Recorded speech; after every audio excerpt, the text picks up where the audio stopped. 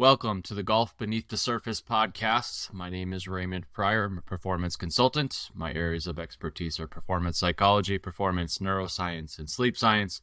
And with me is my good friend and co-host, PGA Tour instructor and golf instructor extraordinaire, Chase Cooper. How are you, my friend? Doc, what is happening?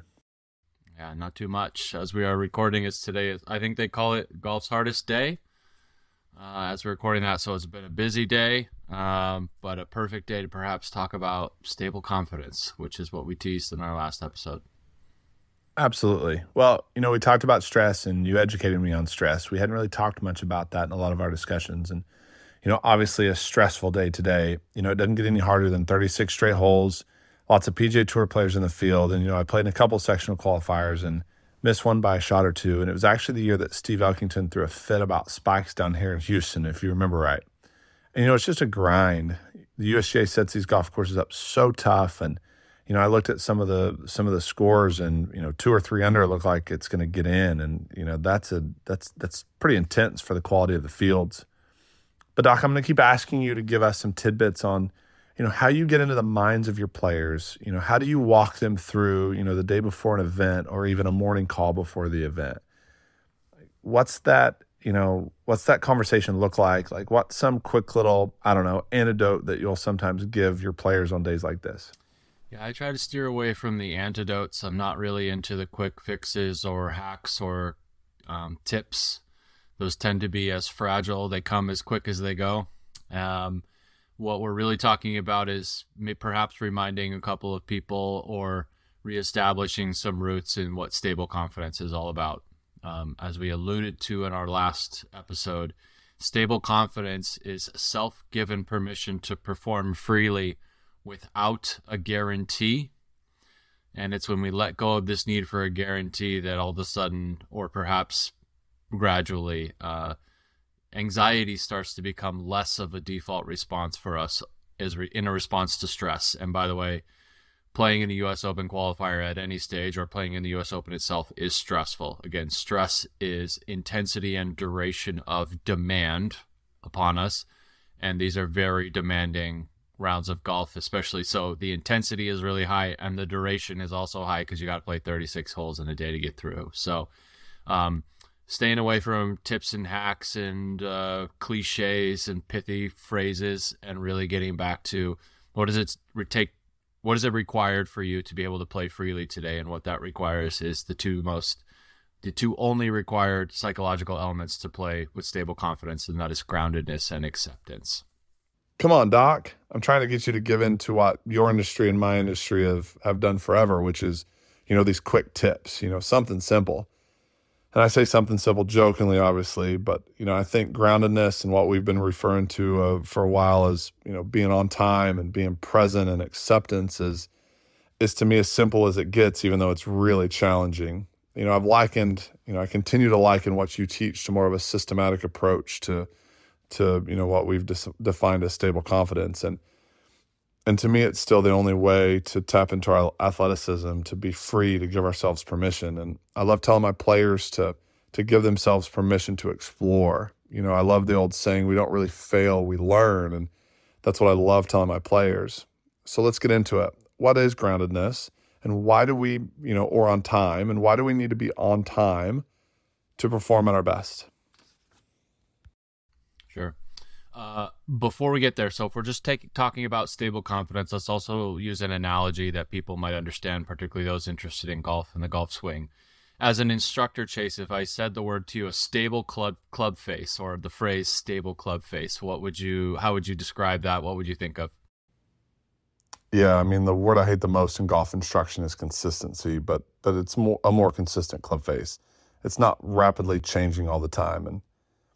And unfortunately, the club is moving all over the place, and it's why you and I joked last week at how hard this game is and, why it's so difficult. But yeah, it's just more consistent and more dependable. Yeah. And so you might say it is less impacted, or there's less variability involved, you might say. Right. And what might you expect to see? Let's say you have two different players with similar swings. One has a really stable club face and one Unstable, meaning it's moving a lot, opening and closing, or perhaps changing positions along the golf swing. What might you expect to see from two players like that in terms of what their ball flight and ball striking might be? Yeah, stable club face player is just going to have more predictable curves, going to have more predictable start lines. So they're going to start it where they want to more often. They're going to be able to consistently replicate the curve that matches their intention. Unstable face player is going to be one of those players that's good on the range, could be good at times, even the first couple of holes in a tournament, first couple of rounds in a tournament. But when it gets down to the last couple of holes, last round, nerves get kicked up, stress gets kicked up. Even if they have what we're going to define in this episode as stable confidence, when the gun goes off, the nerves get kicked up, the speed gets kicked up, and they're just going to have a harder time controlling those start lines and controlling the curves. So perhaps as the stress increases, the variability within their club face also increases, hence the instability of the club face. And then also what you might expect is they are less consistent under pressure and less consistent over time. And we also might expect that they are less consistent as conditions change.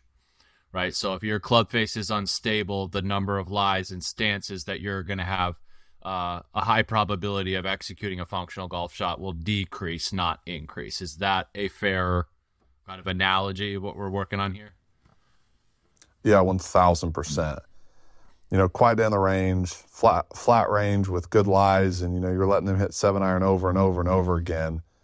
A lot of practice, and a lot of them will look really, really good. But then you put them in unique situations, you put them in different lies, you put them in stressful situations, bump the stress up a little bit, and the nerves get kicked up a little bit, and it can become really, really tricky. Right. So I think that's an apt analogy when we're talking about confidence as well, where I wouldn't say that unstable confidence is a bad thing, but the bottom line is that the number of conditions needed for us to be able to execute are fewer, not many. When pressure is increased, the stability of our confidence is exposed. So the less stable your confidence is, the more under pressure you're going to have a more difficult time playing freely. So we might think of stability of confidence like that of a club face. Now, can you play well and hit good shots having unstable confidence? Sure. In the same way that, yes, you can hit a functional golf shot and perhaps string a couple together in maybe a couple of difficult conditions with an unstable club face or a less stable club face. But the bottom line is nobody's trying to have an unstable club face and nobody's trying to have unstable confidence, because we know for sure that the amount of conditions and under pressure, they become less stable, not more stable. Okay. So I don't want people to think that it's necessarily a bad thing, but at the same time, like, the more stable your confidence is, like having a more stable club face, your margin for error to be able to perform in, and the amount of conditions and under pressure being one of those conditions, becomes wider, not more narrow. And so oftentimes when people think about confidence, I think oftentimes we get stuck in kind of these outdated models that are fundamentally flawed, which is like the trust, certainty, self-belief type of models, where if I just trust that an outcome is going to go a certain way, or if I'm super certain that I'm going to play well, or if I just believe in myself that I'm the very best, that will then give me permission to perform freely. And to be very clear, those can be forms of confidence. There's no doubt about that can be a powerful place for us. And there are times when we feel that trust and certainty or that level of self-belief. However, the amount of conditions that those are credibly available to us are few and far between, particularly as we make our way up the learning curve and we're competing in more difficult and more competitive situations. There's no player today who is in golf's hardest day competing in U.S. Open qualifiers who can credibly look down the range or at the leaderboard and go, I am the best player here, except for maybe one or two guys, in which case then also that projection may or may not be correct. Right? So the bottom line is, if we're feeling a sense of trust or a sense of certainty or this self-belief, that is not necessarily a bad thing. However, like flipping your hands at the golf club with a face with a ton of rotation on it that's super unstable, the amount of conditions where you can get away with that and how reliable that is for you, hence the instability, are fewer and farther between, not more stable. Hey, you got a little adamant there, Doc. you got a little lively on that one is, the stable confidence versus, the old school trust and believing in oneself and all that stuff. Is that one of the fallacies in your industry that, kind of gets under your skin a little bit? I wouldn't say it gets under my skin. It is a grossly outdated model, and it's fundamentally flawed because it causes us to rely on things that may or may not be available to us, number one. And number two, it becomes a trap loop for us going, well, I must have that in order to perform well, which they're not. Look, self-belief, if you just feel like I'm the best player in the world and I'm destined to win majors, there's nothing wrong with that. But it is not required for success. The amount of times that people have gone, well, I just knew I was going to win a major and I believed in it. For every one of those, there are 5 people who go, I never knew that I could win a major, but I just played really freely for a couple of days in a row and boom, here we go. And the vast majority of time, and you'll know this as an instructor, Chase, when your players go, I played really well, oftentimes they have let go of the need for trust and certainty and comfort and all these things that we typically associate with confidence for one reason or another. Either they have learned to let go of it on their own internally, or the external circumstances have kind of pushed them into that situation in an unavoidable way, which again, nothing wrong with. The downside is you're reliant upon external sources to create an internal state. So I'm a little bit adamant in that if performance psychology professionals or performance psychologists are pushing people toward trust, certainty, comfort, self-belief, etc., we're in many ways coaching people toward helplessness, because the question becomes, what are you going to do when those things aren't available to you? And the bottom line is, as we talked about with stressful situations, they are designed to be demanding, which often means they are uncomfortable and uncertain. 2, they are designed to create a stress response in us, which can tip into anxiety, which again becomes more uncertainty for us. And if we're not willing to let uncertainty unfold, our confidence is going to be unstable. And the bottom line is that self-belief is also just a set of expectations and projections of the future that may or may not happen. And so if I'm going into a high-stress situation where those aren't available to me, but I've created my confidence upon them, or perhaps something like past results are great. If you have a history of past results and success, wonderful.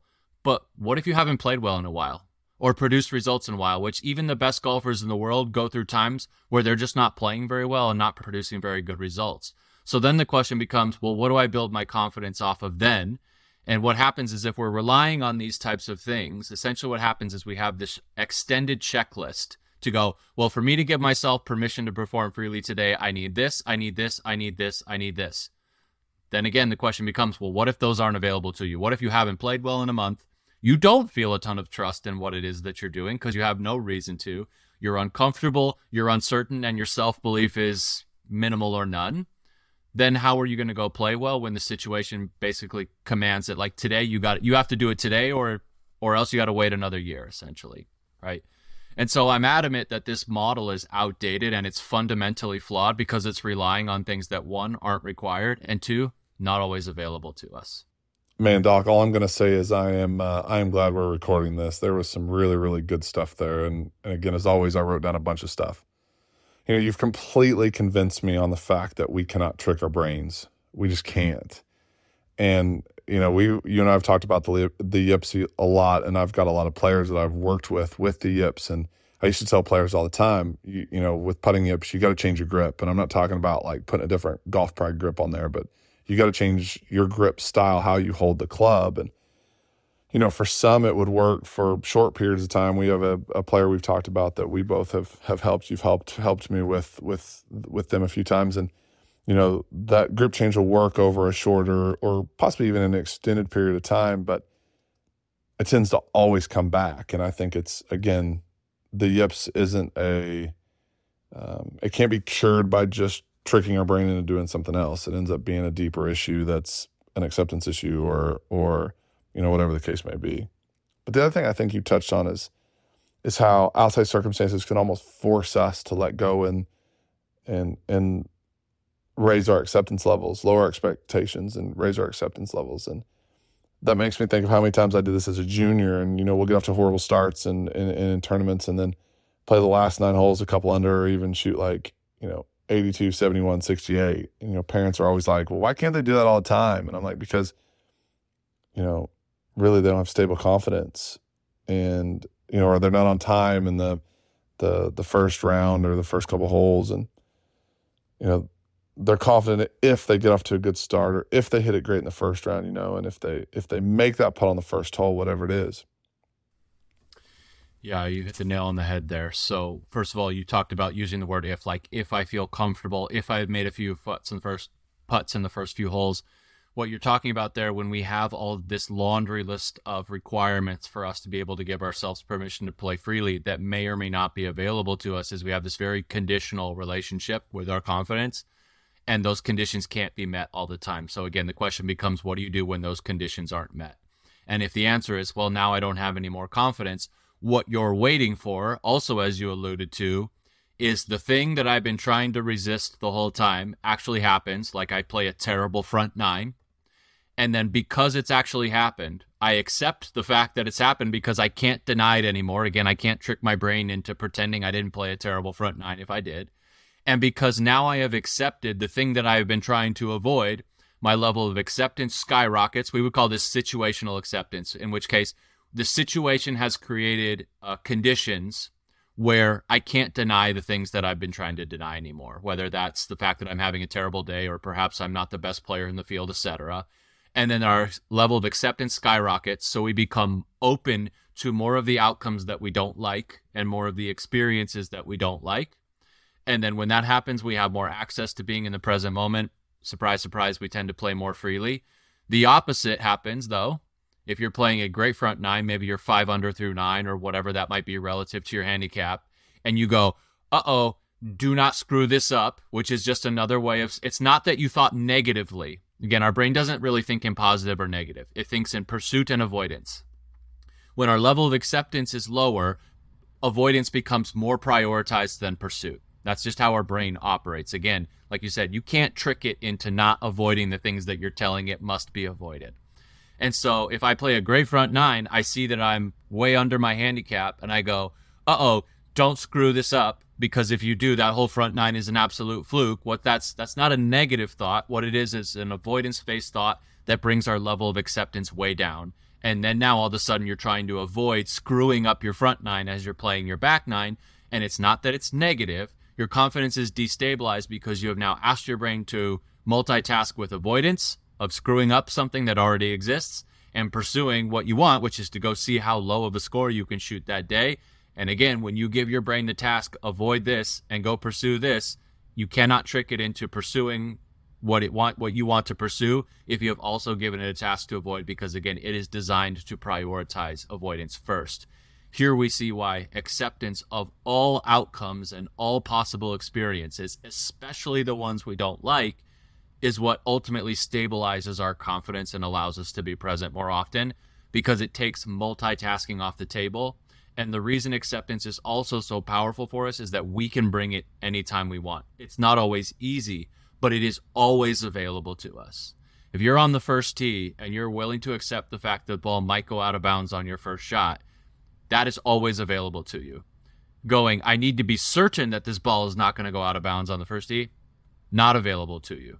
Or perhaps an internal situation might be, if I'm willing to accept the fact that I'm going to be feeling nervous about this first tee shot, and instead of telling myself, you better not be nervous and you better not ever have negative thoughts, which again is just an avoidance-based task, meaning a low level of acceptance, that's not available to me. As soon as I have the thought, please don't hit it left.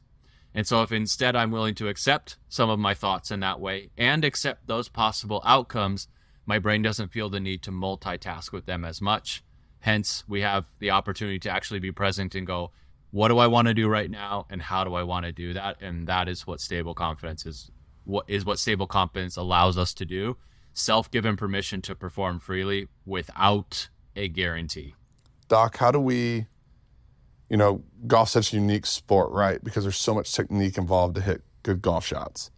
How is the brain designed to stay on time when we're trying to focus on, say, a mechanical thought to hit a good golf shot? You've said it, we've talked about it. We as humans don't multitask very well at all. We're actually quite horrible at it. Well, it depends on what kind of tasks we have. So to be clear, humans can multitask, and we do. Like right now, you're sitting and you're listening, and soon you'll be sitting and speaking. But when we're talking about tasks that require a significant amount of skill, precision, and attention in order to do them successfully, I mean, the sweet spot on the golf club is about the size of a dime, and that's assuming you deliver it with the right ratio of face to path and the right low point, right? This, again, so think about an example in our real lives. It's like texting and driving. Like, texting's not difficult. Driving's not super difficult once you get a few miles under your belt. But because our attention is jumping back and forth between these two tasks, and both of them require some level of skill, particularly driving, this is why it's illegal to text and drive, because multitasking makes us worse at both, and the consequences of texting and driving usually end up to be very dangerous on the road. For us on the golf course, it's not a life and death situation, but the bottom line is if you're trying to thrive at something with such small actual margins for error, multitasking with avoidance makes it really difficult to be able to do that. And by the way, it also makes it less enjoyable. One of the things about multitasking for us as human beings is our brain likes to be focused intently on something, at least for some portions of time, right? If you think about the things the experiences of our lives that we enjoy the most, that movie we were into, the time we were on a date with our significant other and we were just present with it, or even if you thought about your best round of golf, we are engaged with it as it's happening and as it's playing out. Being grounded in the present moment, you asked it earlier, like what is it that causes our brain to be able to execute more freely there? It is a state of norepinephrine, which is a bit of adrenaline, and being present basically means I'm running on dopamine. Dopamine is the neuromodulator of pursuit. Like our brain wants us to pursue the things that we are focused on as they are happening. So when we're multitasking, not only does our confidence become unstable, but the thing we're doing becomes less enjoyable because it doesn't really know what to pair our dopaminergic system to. Hence why being distracted is not the most enjoyable state for us in something where being really actually focused on what we're doing in order to be successful is somewhat required. Now, again, focusing on the present moment is difficult for us at times, but the present moment, that the one we're actually physically living in at any moment, is always accessible to us. Hence why it's a much more stable source of confidence for us than something like trust, self-belief, certainty, positive thinking, or trying to distract ourselves from our actual experience or the things that are actually happening for us. You know, Doc, do you think that juniors have a little bit harder time staying on time than, you know, they have a bit of a childlike faith in their abilities, where they're, you know, people that are our age will tend to have more acceptance issues just because they've got more scars. Yeah, the world is a bit of a blank canvas-ish for them still, so their level of acceptance and expectations are still being defined. Yeah. So then with the phone and with all these distractions that we're dealing with, and, you know, with juniors' attention spans or yeah, you know, young people's attention spans being lower than they've ever been, you know, do you think that their struggle with on time is as difficult for their generation as it's ever been? Yes, but to be clear, it's difficult for every generation now more than ever. We live in a world of abundance right now. The vast majority of us live in a world of abundance where not only are there things that can pull our attention away, but we choose to engage with them, something like a cell phone, for example. Now, again, these are tools. Like, I would never tell anybody, get rid of your cell phone. Because if you told me to get rid of my cell phone, I would tell you, go where you can stick it, because I need that for my life. We live in a life now where if you don't have a digital device, life is difficult to navigate. Having said that, if we are constantly jumping our attention back and forth, it could be a digital device, it could be I'm hitting balls, but I'm really talking with somebody else, and I'm doing this in kind of an ongoing way, or perhaps the distraction technique that you're talking about, where perhaps I'm feeling some anxiety, and so I'm going to use a distraction technique to try to distract me from my anxiety, which will give me some room to be able to operate. All of those things, again, in the short term, maybe not so harmful, but over time, the downside for them is that they are in no uncertain terms training us not to be able to filter out irrelevancy. And if you want to destabilize confidence, be focused on a lot of things that are not relevant to your performance. And the bottom line is any stressful performance realm, including playing golf, even a casual round of golf, has irrelevancy around it constantly. It's either past events, future events, or things in our immediate environment that could draw our focus, but don't have anything to do with the task at hand. And I got to say, there's a ton of research coming out right now about people who are really high resilience, meaning in stressful environments, they tend to outperform people consistently. They know how to filter out what's relevant and what's not. And the bottom line is any golf shot you've already hit, any golf shot you haven't hit yet, compared to the one that you have right now, and a variety of other things around golf, most of them are not relevant to the task at hand, which is golf balls here, get it as close to your target as you can and see what happens. So back to the on time and the multitasking, there's been a ton of people, from sports psychologists to coaches to, really good players, that have talked about how, you have to see the shot in your mind. Visually, you've got to see it in your pre-shot routine. You got to have all these cues that are needed to get ready to hit good golf shots. And as always, I'm, fascinated by what the science says. Is it a different type of learners thing, or some more visual learners? Do you have to be more a visual learner to have more success seeing it? If you're not a visual learner, you're going to struggle seeing a shot visually. Hal and I last year talked to Tom Watson, and Watson said he hit it terrible the first 2 days, going back to the U.S. Open with the chip in at Pebble, but he hit it terrible the first 2 days and found a swing thought on the range on Saturday before the third round, and used that swing thought the rest of the next few days and hit it great. Yeah. And so, can we be on time while we're having, call it a technical thought? We'll just say swing thought as a general term. Yeah. And the answer is yes. And undoubtedly, there's enough anecdotal evidence from really, really good players. I would say 1 out of 10 players on the PGA and LPGA tour are legitimately just point and shoot thought type process. Most of them have some type of physical or technique thought that they have as part of their swing, their chipping, and their putting as well. It's really something technical, and some more than others. Here's the clear dividing line between the two that the research shows us.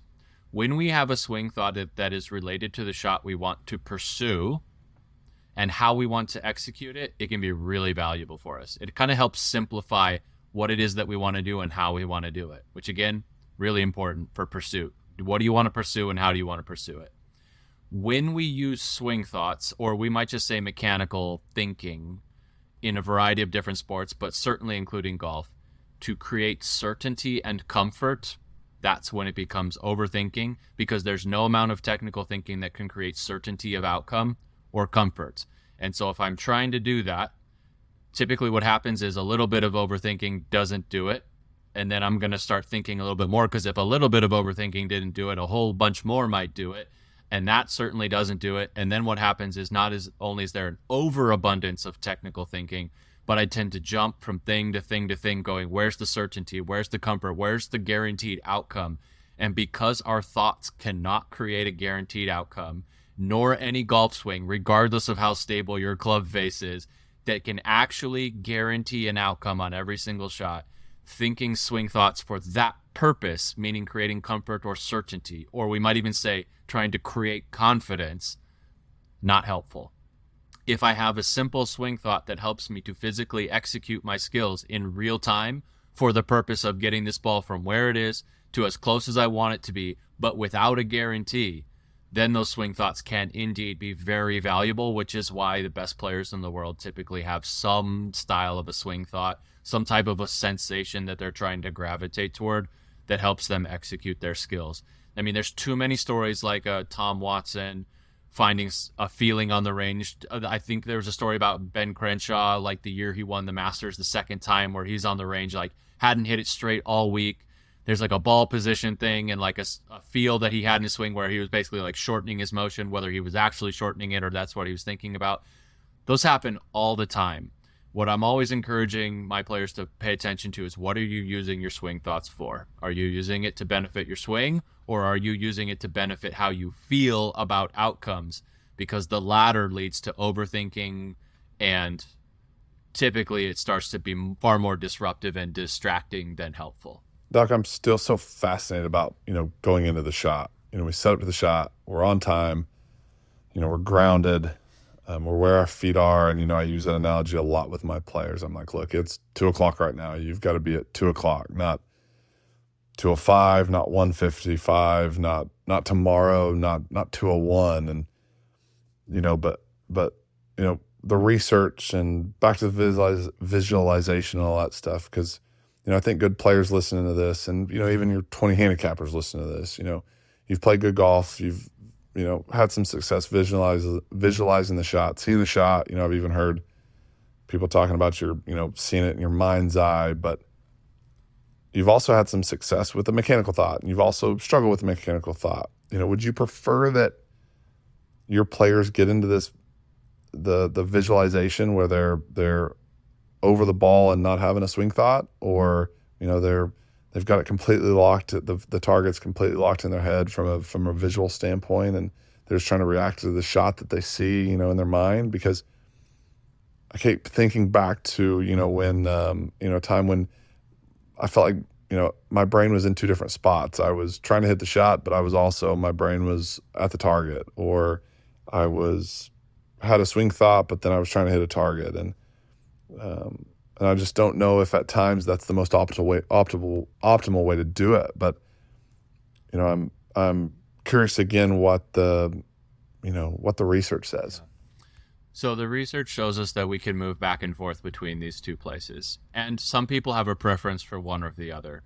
The question isn't which one do I like more or which one do I prefer. It's which one works better for you and when is it working better for you. So every now and then a player will tell me, my swing just feels amazing. I feel like I can't miss. And all I got to do is see a shot. Either I'm visualizing it before I step into it, or maybe I'm talking through it either to myself or to a caddy or whatever, or just out loud to myself. And what that does is it clarifies what it is that you're trying to pursue. Again, what am I trying to pursue and how am I trying to hit it there? So if I'm trying to pursue, this finishing spot, you can hit different shapes to it, but which one am I seeing and which one? And what that does is it clarifies intention, which how people get to that can vary. But if you're hitting a golf shot and you haven't really clarified your intention, again, you're asking your brain to do something that you haven't really told it, what is it that you want me to actually do? In which case, then the more clear we can be on what it is that we're doing before we even step into a shot, that's great, right? We don't need to have it actually exact like the blade of grass down the fairway. But the bottom line is I'm going to start this ball on this target line, and I'm going to try to finish it here, or I'm going to try to land this ball here. I want to see it check or not check, etc. Super helpful because it clarifies what it is that we're trying to pursue. So what it does is it takes that task and it really crystallizes it and makes it crisp and clear in our mind. Hence the importance of, precise game plan and on time, on target. On time and on target, or I might say on time and on task. Just depends on, kind of the language of the player. One of the reasons I use on time and on target is because, for example, we know when it comes to putting, target is king. Thinking about mechanics and putting is because it's such a precision stroke relative to a longer shot, like even a half wedge or a full swing. When we get involved with more than the target, it starts to disrupt our stroke. So oftentimes in putting, it's really about, can I see my line, whether my target is an intermediate target, a farther target, or the hole itself, depending on what kind of putt we have. We know for sure that once it's over the putt and we're actually looking at the golf ball, it's really kind of about holding the target in your mind and then go with your stroke. Because putting is such I hate to say it this way, it's not the most athletic move that's required in order to be successful. It's really, can I keep the putter face relatively stable with the correct amount of speed? And it is pretty remarkable. The research shows that when we have target in mind, those two things kind of take care of themselves, provided we have the general ideas we're trying to make a putt or get it as close as we can, right?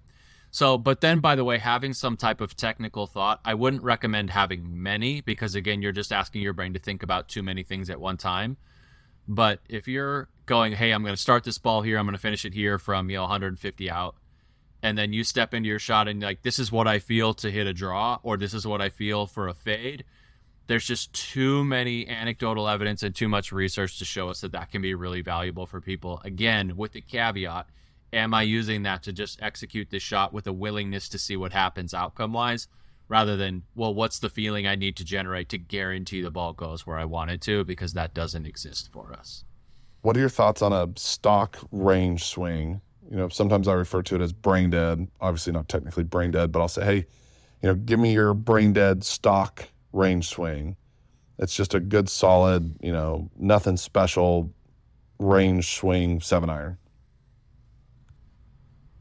Yeah, I think it's just really important to clarify the different shots that you have. And again, it's relative to your skill level.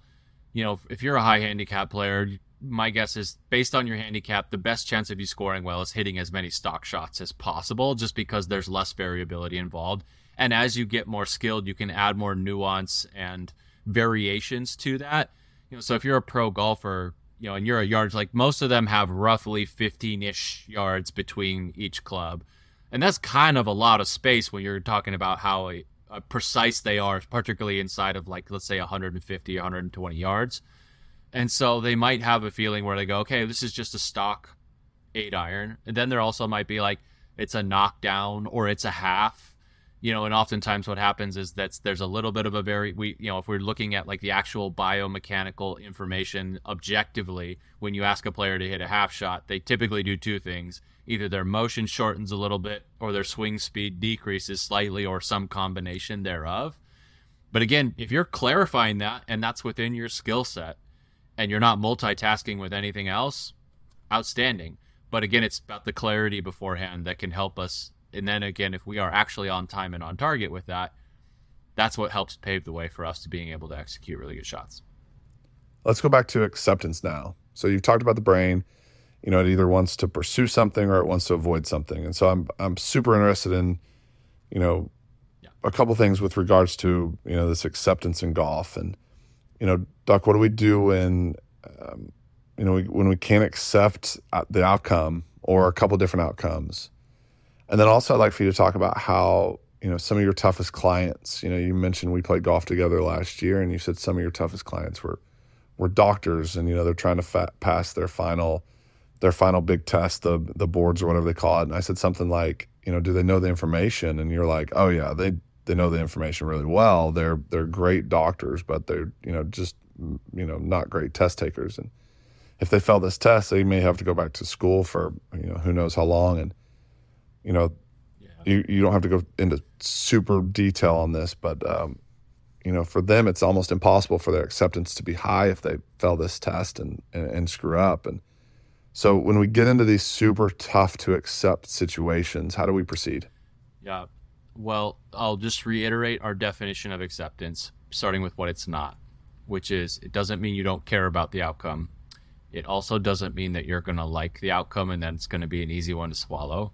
It doesn't mean that you're settling for less and resigning yourself to, well, this is just it forever. That's not it. It doesn't mean you're comfortable and it doesn't mean you're certain. The bare bones of acceptance, Chase, is there are negative outcomes there in front of us by what we define as negative outcomes, ones that we don't want. And regardless of how much we are willing or not willing to accept them, when they happen, we have to live with them. And so if we preload that acceptance, which basically means I'm going to take this test as best I can, I'm going to hit this shot as best I can, I'm going to play as well as I can in a situation where it is really difficult for me to let go of the possibility of a negative outcome, that's what frees you up. Again, that's the only always accessible way for us to eliminate or minimize multitasking. Because regardless of how skilled you are, if you're going into a situation where the actual margin for error is really narrow, meaning you have to execute and be successful today, otherwise you got to backtrack a bunch, and that's what the actual rules of golf or medicine or whatever say. Bottom line is, if that happens, you have to deal with it. So it doesn't matter how much we really want or don't want outcomes to happen, or how much we're trying to resist or how much we're trying to accept, then the bottom line is they are always a risk. And when we have a really low level of acceptance, what we start to see in people are a pattern in three ways. The first pattern is it's really difficult for them to be present, particularly when the outcomes that are most important to them are at stake. And the reason is, if I'm not willing to accept those in the future, I am going to be distracted by the possibility of them working out or not working out. Here again, we see why distraction. Essentially what happens is, even though that outcome is really important to you, when you're actually performing, it's not relevant. What's relevant is the task in front of you, which if you're taking your boards as a doctor, it's the practical exam or it's the written exam. If you're playing golf, it's the shot in front of you. It's not signing your scorecard at the end. The second thing we start to see is that people have really inconsistent effort. And the reason is because if I'm unwilling to accept certain outcomes in the future, I'm always doing this guess and check and kind of this return on investment type of analysis in my brain as like, is it worth it for me to stay engaged and invested in this? And then, it looks like it's not going so well. Like, and then my effort dips, and then like, maybe I had a little bit of success for a couple of holes, or I came back and maybe it's worth it. And so it's always this like math equation about like, is this going to work out the way that I want to? And as soon as our brain starts to calculate, I don't think so, it's super easy for us to go like, I don't know, I can just bail out.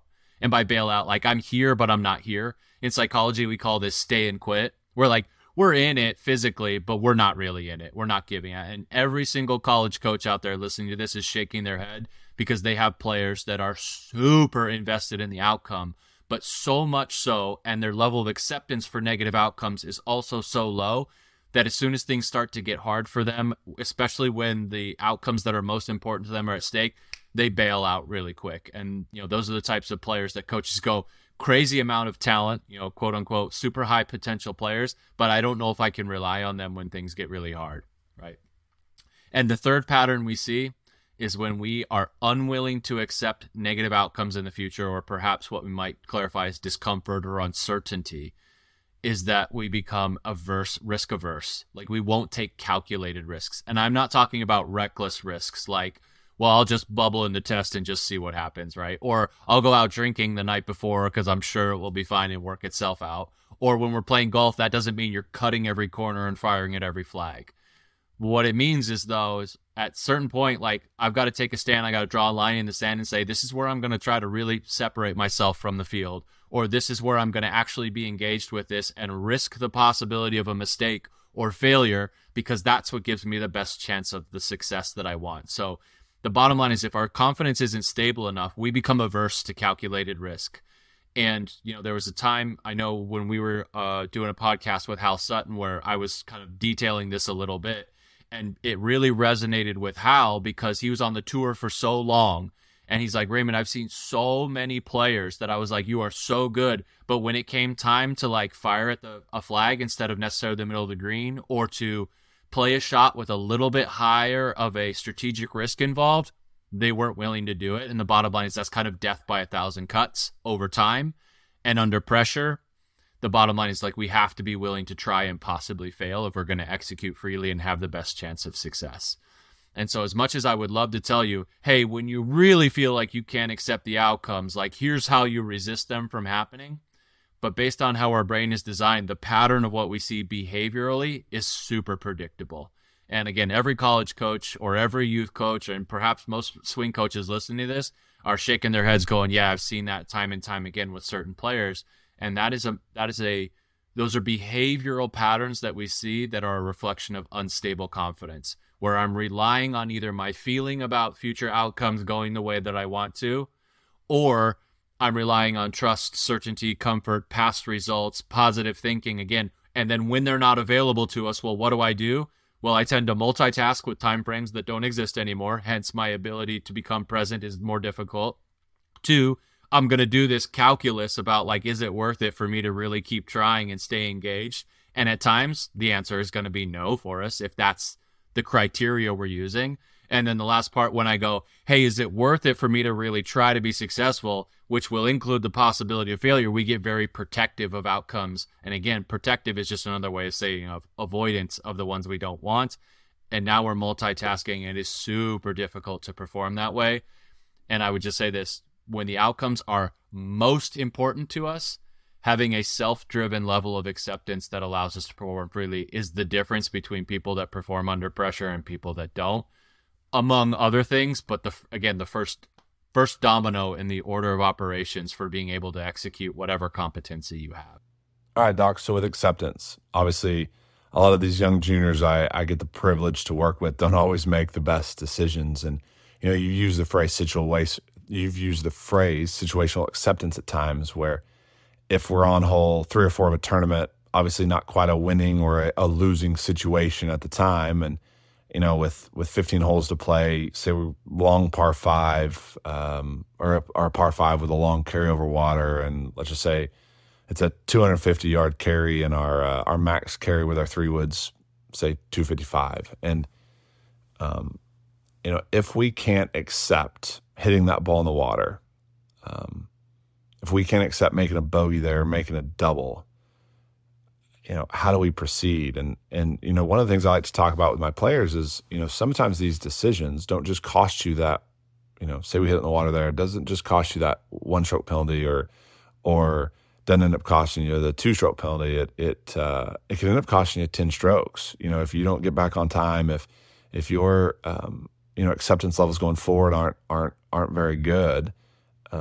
It can have some long-lasting effects. It could cost you a month of bad play. So what I'll ask my kids a lot of times is, if you can't accept the outcome, what's the worst that can happen? And if you can't accept it, then you've got to change your strategy. Am I wrong? Your thoughts? Yeah, there's a difference between strategic avoidance and psychological avoidance. So strategic avoidance is really smart for us. That means playing away from the parts of the golf course that might bring in more penalize, essentially bring in strokes lost unnecessarily. Psychological avoidance, on the other hand, is us multitasking with avoidance, where because we're unaccepting of potential outcomes, we are going to disrupt our own physical skills because we're not in a psychological state that allows for them to be executed as freely. So strategic avoidance is smart, particularly if you're a handicapped golfer. The more risk you take on strategic risk on the golf course, also the more likely you are to perhaps accrue penalty strokes, which we know for sure if you're a high handicap golfer, the fastest way to improve your scores is not to make more birdies, it's to avoid bigger numbers, right? So even if you're playing in a tournament or you're playing in a casual round, if you're not willing to eat perhaps some penalty strokes on a shot, then that might suggest a different strategy, or perhaps choosing a different shot might be more valuable for you. If it's an ongoing thing, like, well, if I hit this thing into the water and I'm not willing to accept it and I carry it into shots going forward, that's a psychological avoidance issue. That with more psychological avoidance, you would be able to move past that shot and be able to play freely from that point forward. But the bottom line is, just because we are willing to accept the outcome of a shot doesn't necessarily mean it's the best shot for us to hit. Another example might be like, let's say you're in a bunker and behind the flag is water and you're a 15 handicap. It might be in your best strategic interest to play away from that flag because it gives you more actual strategic margin for error on the golf course to be able to execute a shot that doesn't bring in a big number for you. What you're talking about, though, is when we do get into situations where we have to take some strategic risk in order to be competitively successful, then it requires us psychological avoidance where we are willing perhaps to hit a ball in a place where it doesn't go, which still gives us the best chance to be successful. And when we do that, again, it's not that we like those outcomes. What it means is we're willing to live with them, in which case then when we play a shot, we are actually focused on playing that shot as well as we can, while also not at the same time trying to, please don't hit it here or don't let this happen. Right? So they're not necessarily the same thing all the time. Yeah, so thinking of apps like Decade, and you and I have talked about Scott Fawcett and his stuff. His stuff is awesome. So basically the order would go from a strategic standpoint, what's the best decision to make in this current situation, and then we have to be on time, and we have to make sure our acceptance levels are really high, and then we can talk through it like, hey, look, this is what the book says, this is what the math says, this is what my gut says. Now let's let it fly and see where it ends up. And versus if we've got a 2-shot lead or 3-shot lead with 1 hole to play, the book might say, hey, let's take out some more risk, hit a little bit less off the tee. Let's take the risk out of hitting it out of bounds or hitting the water, and let's hit over here and then hit over there and make our bogey and win the golf tournament. Yeah, so there's some situational awareness about where you are in a golf tournament and when it is best to take on that risk and perhaps not. Like you said, if I'm going into the last 5 holes of a tournament with a 5-stroke lead, I don't need to fire at flags and I don't need to cut corners because it's just taking on risk in a way that is unnecessary, where I've got enough of a cushion. It's smarter for me not to. That would be silly. However, if you're going into the last 5 holes of a golf tournament down 5, you are going to need to take on more strategic risk if you're going to give yourself the best chance to win, which means you might fall farther back, but if the objective is to try to make up those 5 shots and have a chance to win the tournament, I'm going to need to take on more risk. What you're also alluding to is, for example, Scott Stuff, and there are a couple of other people doing some advanced math on course strategy. It is super important stuff because it's going to tell you where strokes are more likely to be gained and lost. Like, the stuff is brilliant, quite frankly. However, as we've alluded to in this episode, the power of acceptance, psychological acceptance, is we remove the first domino that might negatively impact our ability to choose the right target and physically execute our skills. Because as much as Decade is awesome, if you're using your dispersions to select your targets from the driving range where you're playing with a really high level of acceptance, your dispersion is going to be different if on the course you're playing with a lower level of acceptance, in which case then the math is technically correct, but you're not using the correct dispersion, because when we play with a low level of acceptance, our dispersion is wider and far more inconsistent. There's more variability involved. And so while those systems are super helpful for us, equipment super helpful for us, having a technically sound golf swing and putting stroke, etc., super helpful for us, the first line in the order of operations is, am I willing to live with the stuff that I don't want? Because if I'm not, I am creating disruption that is going to negatively impact the efficacy of everything else that I'm using to try to perform well. So I would never tell anyone the key, the only thing that's important to performance is your psychological state, because that's clearly not true either. We wouldn't buy certain golf clubs or use course strategy if they weren't also valuable. But in order for me to get the most out of them, I have to be willing to live with the things I don't want, because that's what allows me to go, when I hit this shot, I'm not disrupting the technical skills. I'm making a choice course strategy wise that is most effective for me, and when I use my equipment, I'm using it in a way that is as close to how it is actually designed to be able to be beneficial. Because you could be the best golfer in the world with the most groove swinged ever, have the best equipment ever, and the most dialed in course strategy, but if I'm playing through anxiety or frustration or essentially whatever version of a low level of acceptance, I'm the one creating the disruption, in which case then those things are far less valuable to me, even if I've invested a ton in them. Yeah, because going back to this idea of your brain's either going to pursue or avoid, and if we're trying to avoid the trouble we're worried about while also trying to hit it at a target, it's your brain can't do both freely.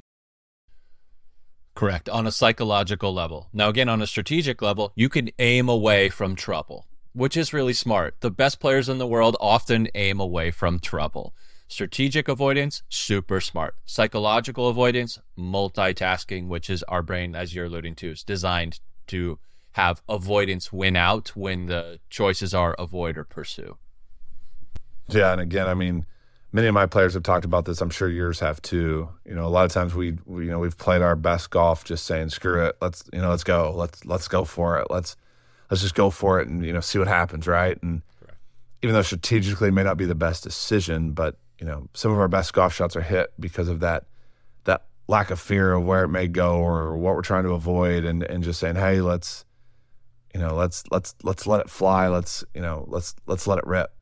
Yeah, one of the more common examples is, let's say, for example, we just played a terrible front nine. This is a situation of situational acceptance where the thing that we've been trying to resist, which is playing poorly, has happened for long enough, a whole front nine, that we can't deny it anymore. Like, it's happened. And usually what happens is we wrap our arms around it and we go, okay, the thing I don't want to happen has happened. Like, I guess it's just going to be whatever. And basically what happens is we accept the outcome that we have been trying to not accept the whole time. And then we play a whole lot more freely on the back nine, and we play a whole lot better. Conversely, you have a great front nine. Let's say you're well under your handicap. We can also just as easily go, uh-oh, don't screw this up. And so the outcome we are unwilling to accept is the possibility of getting off to a great start that doesn't also end in a great finish. And then because our level of acceptance decreases, not increases, now we're trying to protect a front nine score with a back nine score. And again, that's just another way of saying I'm multitasking between go shoot a great score and please don't screw up a great score. And again, it's not that it's negative that registers to our brain. We have given it two tasks. One is pursue a great score, and one is don't screw up a good score that I already have going on. And it's just multitasking between pursuit and avoidance. So sometimes the situation opens up acceptance to us. The downside is most of the time when that happens, it requires us playing poorly for long enough that we accept poor outcomes. Now, that's not necessarily a bad thing, other than the fact that you're usually out of it by then in terms of contention or a cut line or being able to shoot a really good score that day. So essentially, we're trading our scorecard for the ability to play freely in a way that isn't necessarily required.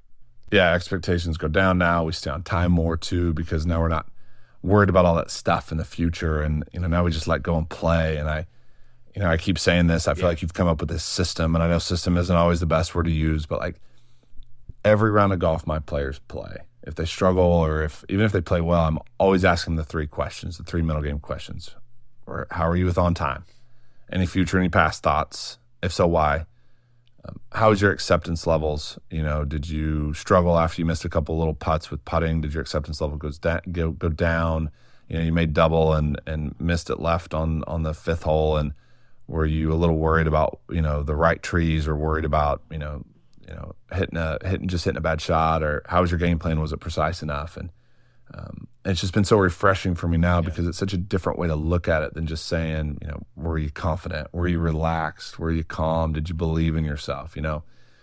And it's just helped me have much better communication with my better players, and really, really all my players, after rounds, before rounds, right. Just a way to talk to them about their psychology, their mental game. And so, as I've said a ton, if you haven't bought the book, go buy the book. It's phenomenal. It's sold out. It's all over everywhere books are sold. And again, Doc, I just thank you for bringing this stuff to light, because it's such a different way to look at our psychology and how at least in the golfing world, it's so different, and it's never been really talked about. And so I just know it's helped me a ton. It's helping all my players. It's going to help all my future players, and I know it's going to help all you guys listening at home. Yeah, and those questions you're asking are so valuable, because, again, they're getting to the mechanistic level of what's impacting your performance in the order of operations that it plays out. So if you just went to the golf swing without addressing, well, was I even grounded and present on the shots that I played, and what was my level of acceptance, and did I have the correct strategic decision involved, again, you're missing a bunch of dominoes in the domino effect, and you're jumping ahead to, you might be addressing the source or you might not. But until we've kind of clarified that, it's much more difficult for us to be able to identify what is actually impacting our performance the most. And so that's why it's really valuable for anybody trying to get better, because, again, you're using it in the order that it actually plays out when we're performing, rather than just jumping to, I didn't hit it very well. Yeah, I like to tell my students too, I'm like, look, if you're locked in with on time, acceptance level's high, game plan, strategy, target, no distractions, all that stuff's good, and you don't perform at your best, then blame me. That's my fault. We'll work on the mechanical stuff in the lab. We'll go into the technique and go into all that stuff as we need to. But it has to start with the three main things. It has to start with acceptance levels. It has to start with being on time. Your game plan or being on target your intention has to be strong, or has to be solid enough. If you weren't where you needed to be, then that's on you to get through it and keep working on it and keep figuring it out. I like, my players to be able to go through their checklist and say, how'd we do? How'd we do?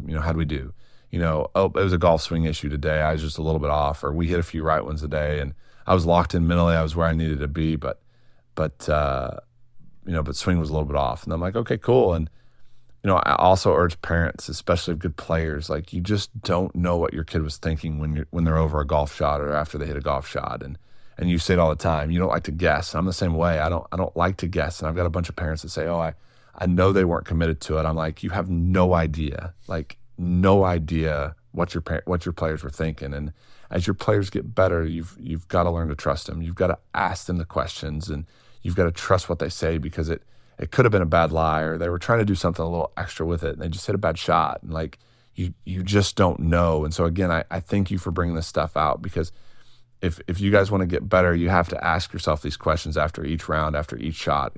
Were you on time? How was your acceptance? Was your strategy good enough? And if it wasn't, start there before you start diagnosing and changing golf swings. Yeah, for sure. The other thing about that is sometimes we might play with a high enough level of, or our confidence is stable enough, we might say, meaning I'm grounded and I'm accepting, and I did have a sound core strategy, and we find out, oh man, that wasn't very good. That is by far the preferred option. a preferred challenge to have, because then you can go work on your technical skills knowing that that is the source of what's keeping you from performing well. So first of all, it's more objective and it's more actionable.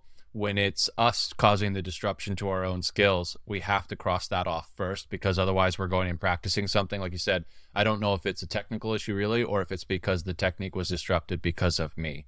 So even though playing really freely and not getting the results we want or executing as well as we want kind of sucks sometimes, that is by far the preferred option than getting in your own way, because it is a shorter correction to be able to make. Yep. Love that. And identifying the real problem, making sure we understand the real issue for the bad shot or the bad results. And, sometimes, like you said, sometimes it's our own skill level, and we don't want to admit that sometimes, but it's sometimes the truth. Sometimes we find out that our skill sets or our strategies just quite aren't good enough. Or perhaps you might find out that your equipment isn't enough, but we don't actually know that objectively without eliminating our own self-imposed interference. All right, guys, at GBTS podcast on Instagram, at BTS_mindset on Twitter, Chase Cooper Golf on Instagram. Give us a follow, ask us questions. We'll do some Instagram lives coming up. Our next 4 or 5 pods are pretty scripted, and then we'll add some guests and throw in a bit more of what you guys are into, what you guys are looking for. Doc, anything else to add and take us home? I think that was plenty for people to marinate on this week, so we'll let them sit in that, and then next week we'll talk about how to be on time more often. Awesome. Thanks, guys. See you guys.